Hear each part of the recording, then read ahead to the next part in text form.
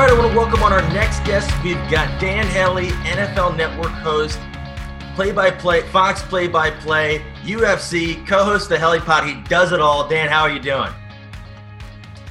Zach, I'm not the co-host of the Helliepod. I'm the host and creator of the Helliepod. The main host. He's the Helliepod. Have you thought about doing that, getting a sponsored seeing if anybody can get a Helliepad? Is that a thing?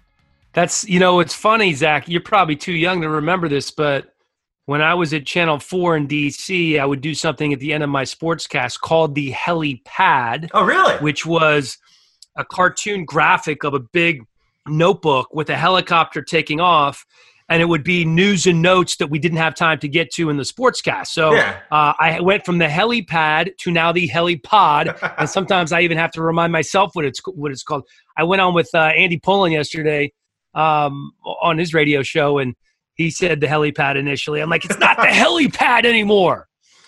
That's awesome. And then, so you have some great guests I've seen. I know I was listening to the one you had with D'Angelo Hall. I know you had Jordan's agent. I know you had Mike Silverman. You're getting everybody. I know you had, and then you said you're working on a couple other guys. Is it? Yeah, I'm hoping to have Reggie Bush and Matt Leinart come on in the near future. Maurice Jones-Drew is going to be on. We just wrapped up David Falk, who is Michael Jordan's agent.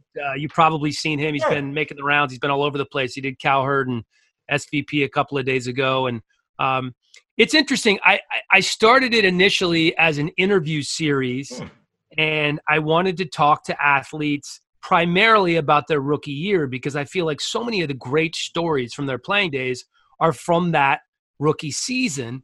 And then when they retire, there's almost like another rookie year. They have to figure out what they're doing next. And for so many of the guys that I've been talking to, that's broadcasting. Yeah. And I've been fortunate enough at NFL Network to kind of help shepherd these guys through their second career. So I've lived that rookie year for them in broadcasting. And there's just so many great stories. I would sit in our green room and just talk to guys like Reggie Wayne and Michael Irvin and D'Angelo Hall and Willie McGinnis and just dozens and dozens of guys. And then the guests we would have come through about their playing days. And I'm like, gosh, if we could just get these stories that we're telling into the green room on camera or in front of a microphone, I think we have something really special here. And sometimes we can, but I think the most challenging thing at NFL Network is that the show that I hosted for 5 years, NFL Total Access, is a 1 hour show. Yeah. And these guys will fly from across the country and they'll do a segment, 2 segments, maybe 3 segments in a show. Those segments are generally between 3 and 4 minutes, and there'll be 2 analysts on there, and you tee them up in a conversation, and they're expected to talk from anywhere from 30 to 60 seconds. So over the course of an entire show, these guys might get 3 to 4 minutes to actually speak their mind. Yet in one of these podcasts like this, they could tell a 5-minute story. There's no producer in their ear telling them to rap.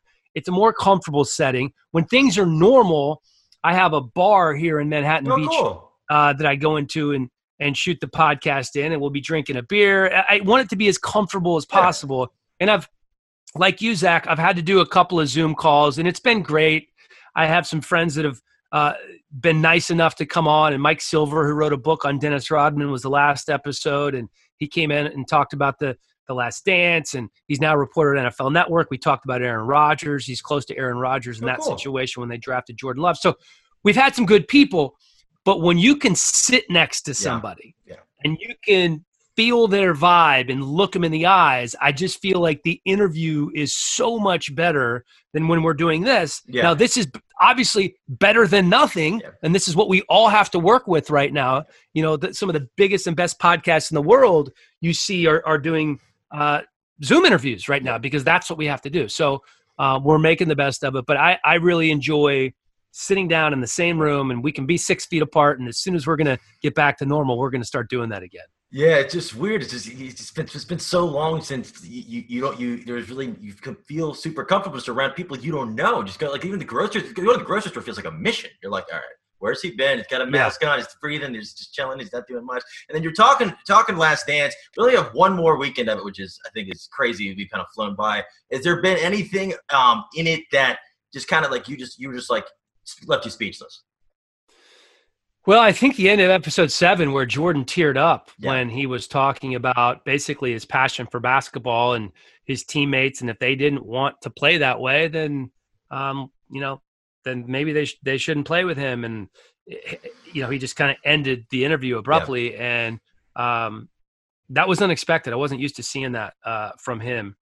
The Steve Kerr story, which I knew to a certain extent was interesting to hear. That's something Mike Silver also talked about on my pod. He grew up with Steve Kerr and is still good buddies with him. I just can't imagine, I played high school sports. I didn't play in college, but I can only imagine, a Jordan-esque type player. I went to Tennessee and, imagine Peyton Manning just, poking, a backup cornerback who was half his size the whole time. And suddenly this backup or walk-on cornerback decides he's going to fight Peyton Manning in the middle of practice. What must have gone through your head, and how hard must Jordan have pushed his buttons for Steve Kerr to erupt and to punch him in his chest, and then to get his ass kicked by the best player on the planet? Now, it makes for a great story now, but in the moment, that must have been terrifying. I know. It's crazy. Jordan's definitely not holding back. And Kerr, I feel like Kerr, not against MJ, but Kerr could probably hold his own. He looks like he's kind of been there.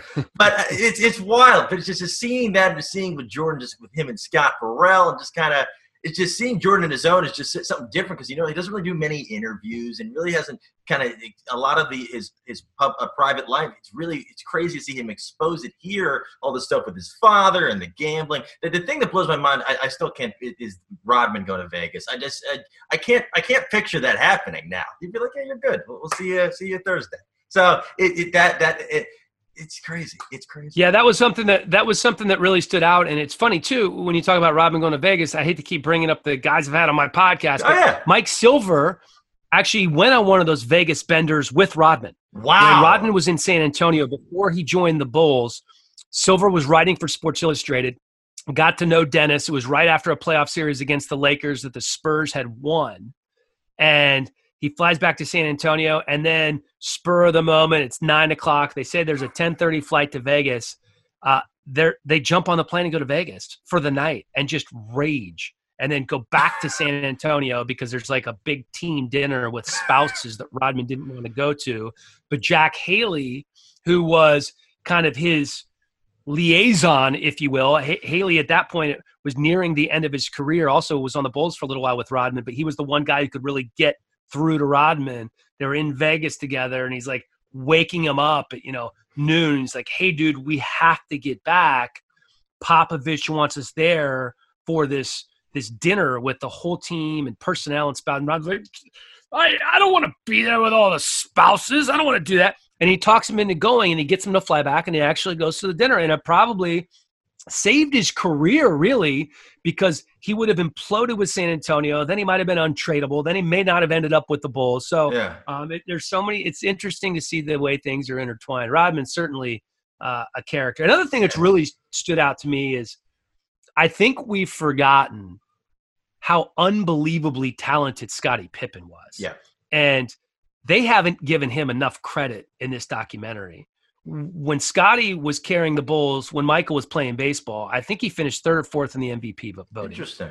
He was a top 5 player even when MJ was playing. And he's been so overlooked because he was the Robin to Michael's Batman.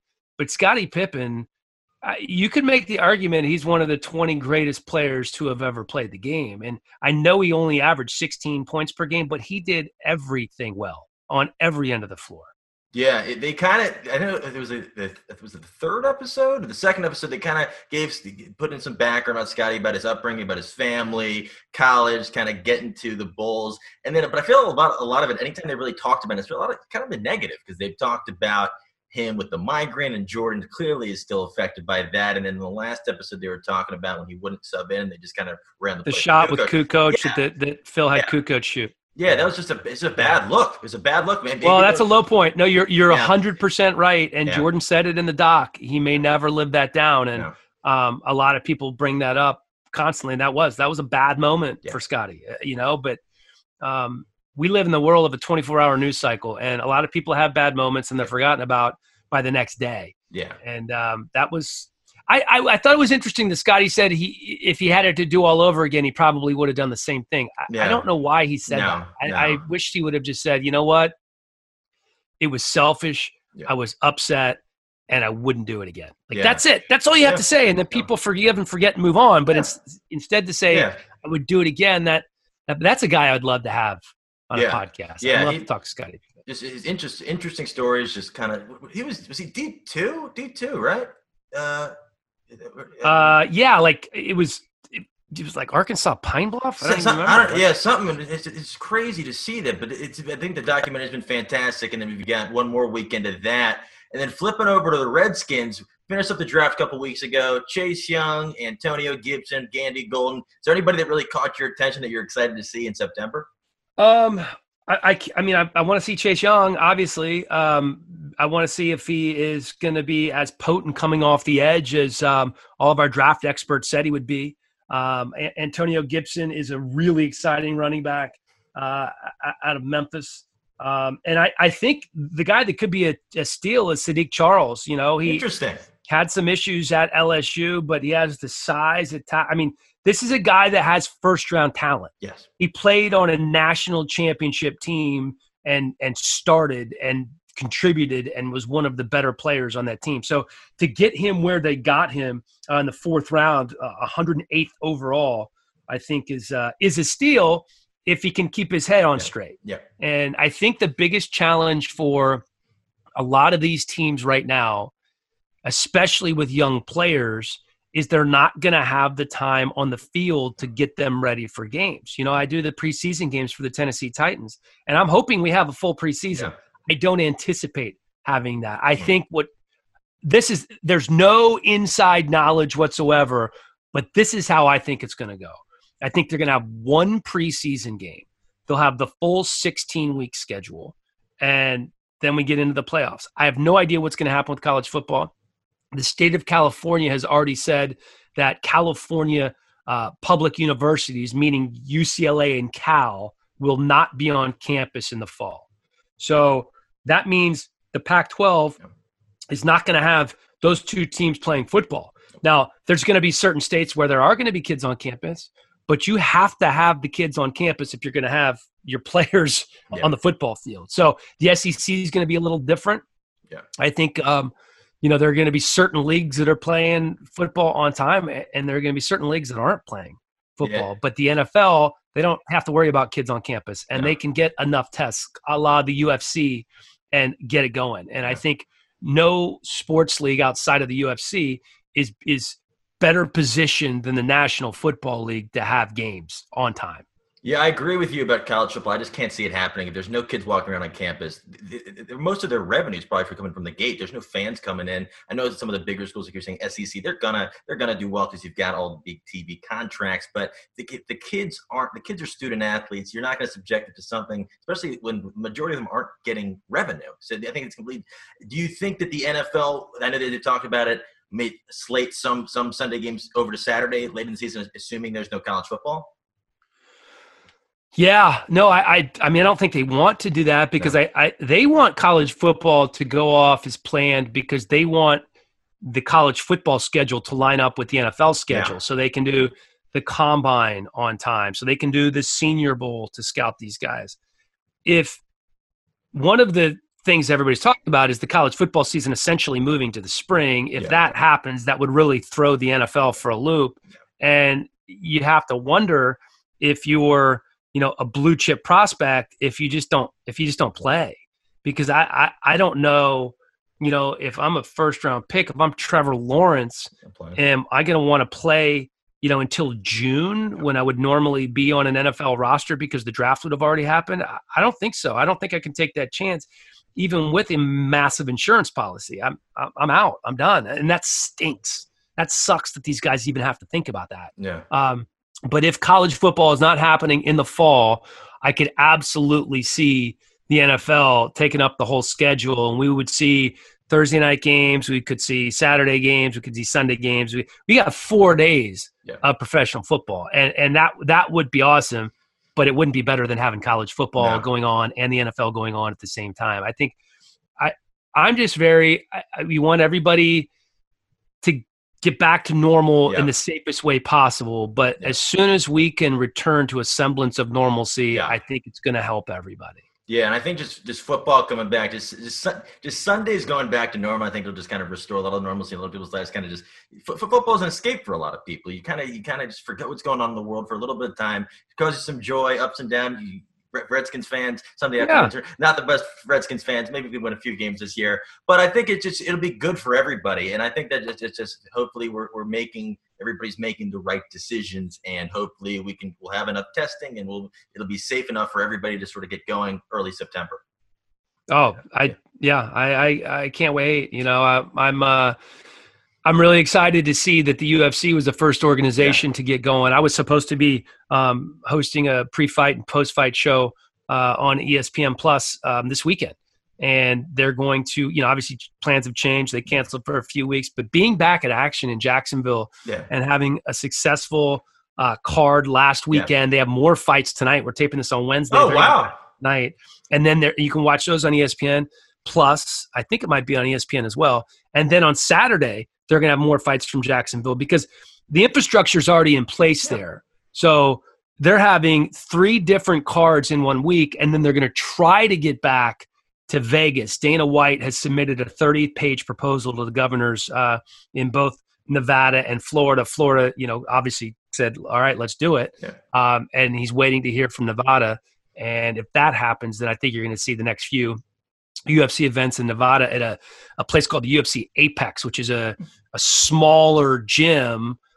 They have enough room for crowds for maybe like 100, 150 people, but there's not going to be, there won't be crowds. They don't have to worry about that. They just need an octagon. Yeah. And then they're going to have they're still talking about this Fight Island when they're going to have these monster pay-per-view cards. So they're trending in the right direction. They're testing everybody a couple of times throughout the week. And I think one of the things Dana White said that was really interesting, the president of the UFC, is that several other sports leagues have called him and said, how did you do it? How did you get going? Can you give us your game plan? Interesting. And he's sharing that with them to try to help them. That's interesting. If they move the Fight Island, if you move it down to where the Fire Fest was supposed to be, you can have the guys swim with the pigs in the afternoon, then you can square up at night. Just gotta have fun. Just make sure it's much more well planned. You got to have villas this time. The FEMA tents are not going to cut it. But you can't you just can't have the tents there. God, that documentary was unbelievable to watch. It's wild. But my favorite part of it, I think it was overlooked, is when all the people got there and they just got on the bus, and the bus driver was like, all right, where are we going? He didn't know what the hell's going on. They just got on the random bus. He's like, oh, yeah, we'll go to the restaurant. It's wild. Everybody was so happy to be there, too. Like, until they got there and we're all lined up, and they're, even during the day, they, shuttle them to some restaurants, and they're all doing fireball shots and all this shit. And then they finally realize as nightfall comes, we're screwed. Not only is there nowhere to sleep, there's nowhere to go to get out of here.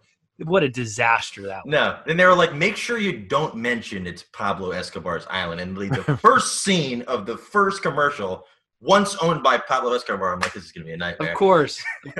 Yeah. And then so when everything goes back to normal, everything's safe to everything, what's the first thing you're looking forward to do? Well, the first thing I think on the agenda for me is UFC, and I'm not sure if that's going to be doing some pre-fight and post-fight shows or calling the Contender Series. Got to just see how things fall there, and then Titans preseason.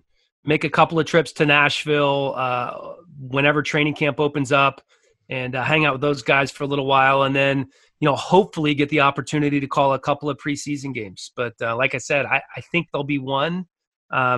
Maybe they have the full schedule. I don't know. I would be surprised, though, if they had the full preseason slate. I think this is one of those opportunities where they're going to be probably going to 3 games here after this season. So maybe they're already focused on just having 3. I mean, they did come out with the preseason schedules, which for the Titans was awesome because they're opening up against the Redskins at FedEx, which, as you know, I'm a huge Redskins fan, so I've never called a game there before.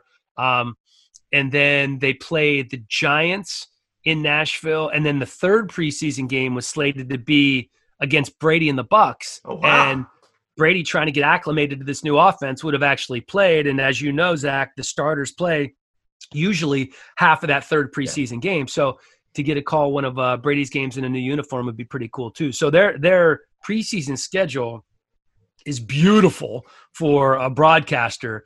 If you're a player, you could probably care less about that preseason schedule, though. And then for the Titans, are you excited to see what A.J. Brown's able to do in year number 2? Absolutely. I want to see if Derrick Henry can keep it up. Yep. They lose Jack Conklin on the offensive line, so they have some holes to fill there. It's a good football team, man. When you make it as far as you did last year, and you beat New England in New England, I don't know that anybody's going to unseat. I don't know anybody's going to unseat the AFC and Super Bowl champion Kansas City Chiefs for a long while. No. But I like the way the Titans are doing things. Their general manager, John Robinson, has drafted really well. Yeah. He's had a lot more hits than misses. Mike Vrabel, as a head coach, just demands respect from his players. You saw it during the draft. He also has a kind of a funny side to him too, when his son and his friend are kind of dressed up in costumes and, doing their thing in the back. And Vrabel was fully aware of what was going on. He just wanted to have some fun with an awkward, weird situation doing the draft, fully virtual. But I love having the opportunity to call those games. I think this is going to be my 4th year doing it. It's awesome. And, as you know, Zach, I'm a University of Tennessee guy, and that allows me the opportunity to go back to that state and spend some time in the summer, and I thoroughly enjoy it. That's awesome. Did you see that thing? I think it was about a month ago when Peyton Manning surprised those kids on that Zoom call. Yeah, all the UT kids, the class, jumped on there. It's pretty cool, right? That's awesome. That's awesome. And then John Gruden did the same thing too. He couldn't figure out his Zoom camera, and then he figured it out and jumped on there too. Because way back when, John Gruden was a graduate assistant at Tennessee, and I didn't know that. This massive flirtation between Gruden and Tennessee when he was in the Monday Night Football booth. At least twice there were rumors that, we called them groomers, that Gruden would come and become the new coach of the Vols. But that obviously never happened. And he goes to the Raiders, and he's now working with my former coworker, Mike Mayock. And, hopefully with all those first-round draft picks they had, they can be headed in the right direction now. Absolutely, absolutely. Well, thank you so much for taking the time to speak with me today. And then for people that don't already follow you on social media, how can they find you? Yeah, it's just at Dan Hellie on Twitter and Instagram. It's Hellie, and the Helliepod is my last name, and then POD. You can find that on all major podcast platforms, man. Zach, I love what you're doing, brother. This is awesome. This is really cool. Thank you. I'm still working to get a good lighting setup. So what I've been doing is just taking off the lampshade. It makes it a little bit brighter. But there you go. Yeah, so it's all you can do. You just kind of position yourself with some natural light, just trying to just get going. Zoom. I was using the wrong Zoom.